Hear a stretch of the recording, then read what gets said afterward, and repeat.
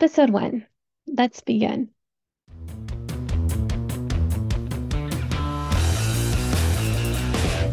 Welcome to the first episode of the Learn English podcast. My name is Melissa, but my students usually call me Dr. C, and I am so excited to have you with me here for the premiere episode.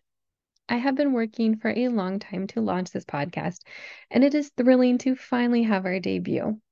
Since it's our first time meeting, I want to spend this episode introducing myself, discussing what my philosophy for learning English is, and discussing what my goals are for this podcast.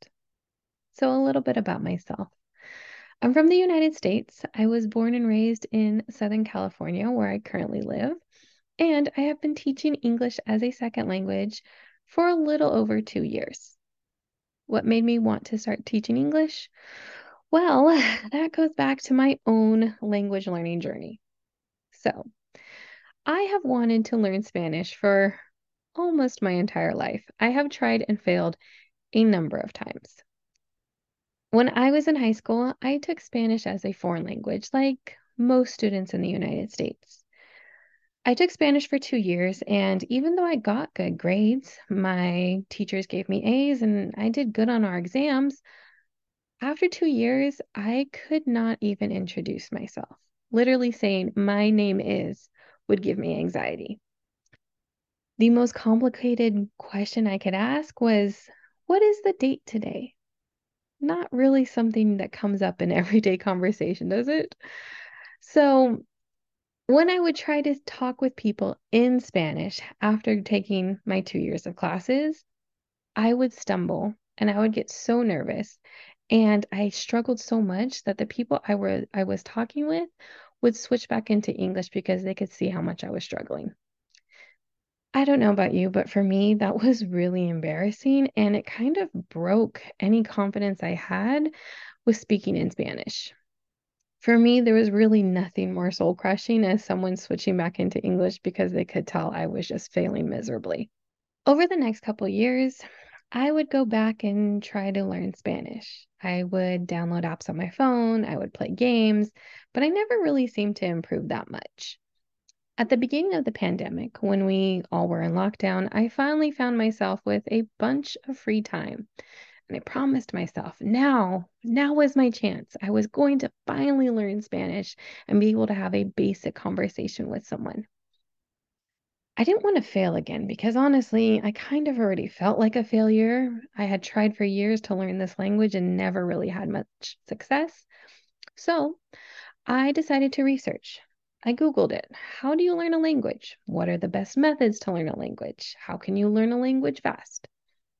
What I came across was a lot of different strategies and a lot of different philosophies. And the two that I really liked the best were Stephen Krashen and Steve Kaufman. I'll put links in the description for this podcast so you can check them out, but I'm going to talk a little bit about how they approach learning a language. So, Steve Kaufman is a polyglot. He knows, I think, 18 languages, maybe even more. He has a YouTube channel where he discusses learning a language, and he also runs the Link website, which is one of my favorite apps that I use when I'm trying to learn a language. His philosophy is that you need input. You need to be able to read and listen in a language. The more you do that, the more input you have, the better you're going to be at speaking and understanding that language, which makes sense. He also says that the input that you get should be engaging. It should be things that you enjoy, that you like, things that you actually want to read and listen to. The more that you want to read and listen to them, the more likely you are to do it. And then the more you're going to improve in that language. On his YouTube page, Steve Kaufman also did interviews with Stephen Krashen. Stephen Krashen is a linguist. He's a researcher, and he researches how people acquire languages. His research has shown that people acquire languages by reading and listening, having engaging input, and being exposed to the language as much as possible. This makes sense because this is how we acquire languages as children.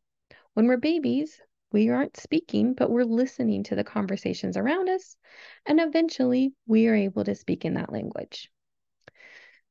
Hearing their conversation, seeing their methodology, I decided to try it and see what I could do with Spanish. I started listening and reading as much as possible. I did it every day. And after 3 months, I could confidently say that I learned more than I did in 2 years of a traditional class. I realized that I never read or listened to anything in Spanish when I was in school. Our teachers would say words and we would repeat after them. We would write out conjugations for verbs. We would look at grammar tables, but I never actually watched anything in Spanish. I never actually listened to anything that was designed for someone who was learning Spanish. And that just wasn't the methodology that was used in high schools.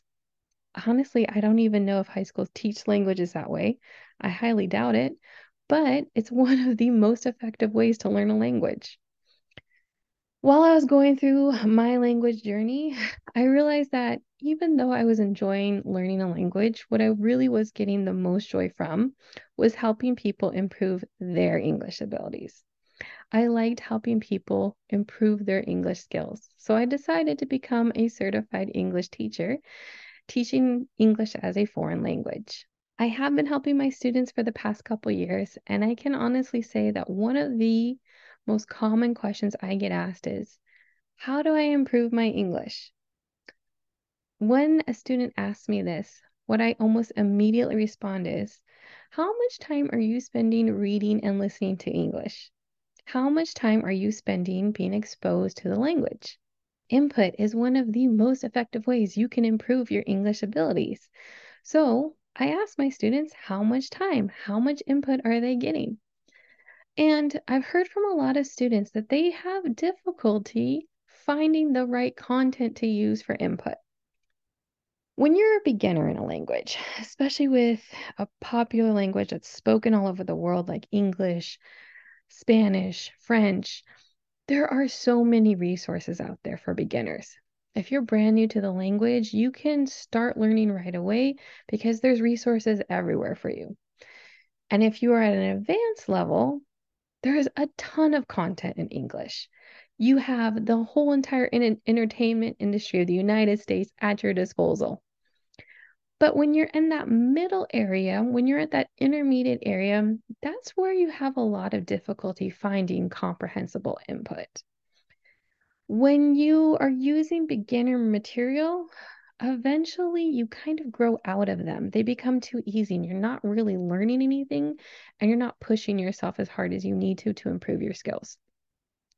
If you try to use native content though too early, you can get frustrated because it can be really hard to understand. A lot of my students tell me that listening to native content, watching movies or television shows in English is difficult because Americans speak really fast. They use a lot of slang. They have a lot of cultural references that people who are learning as a second or third language just don't understand.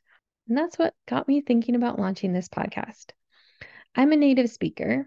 I'm speaking relatively quickly, and I want to make this podcast a resource to help people who are stuck in that intermediate bubble. My main focus will not be on grammar.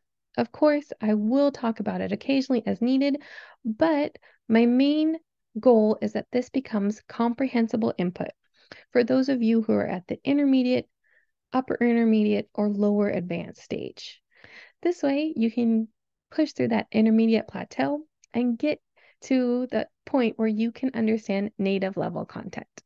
I also want to keep these episodes to around 8 to 20 minutes. That way you can incorporate them into your language learning routine. That way it won't take up too much of your time, but it also will allow you to go back and re-listen to the episode if you need to. If you're at the intermediate level, you might not fully understand everything I say the first time when you're listening to it. And that's okay. You can go back and re-listen and absorb more and more of the episode every time you listen to it. Once you're at the upper intermediate or lower advanced level, then you might be able to understand everything I'm saying the first time around, and that's great. Well, that is a little bit about myself, my philosophy, and my goals for the podcast. I hope you enjoyed this first episode. It was really exciting to record it and launch this podcast. If you enjoyed it, please like and subscribe so you don't miss our second episode when it comes out next week. Until then, keep on learning English.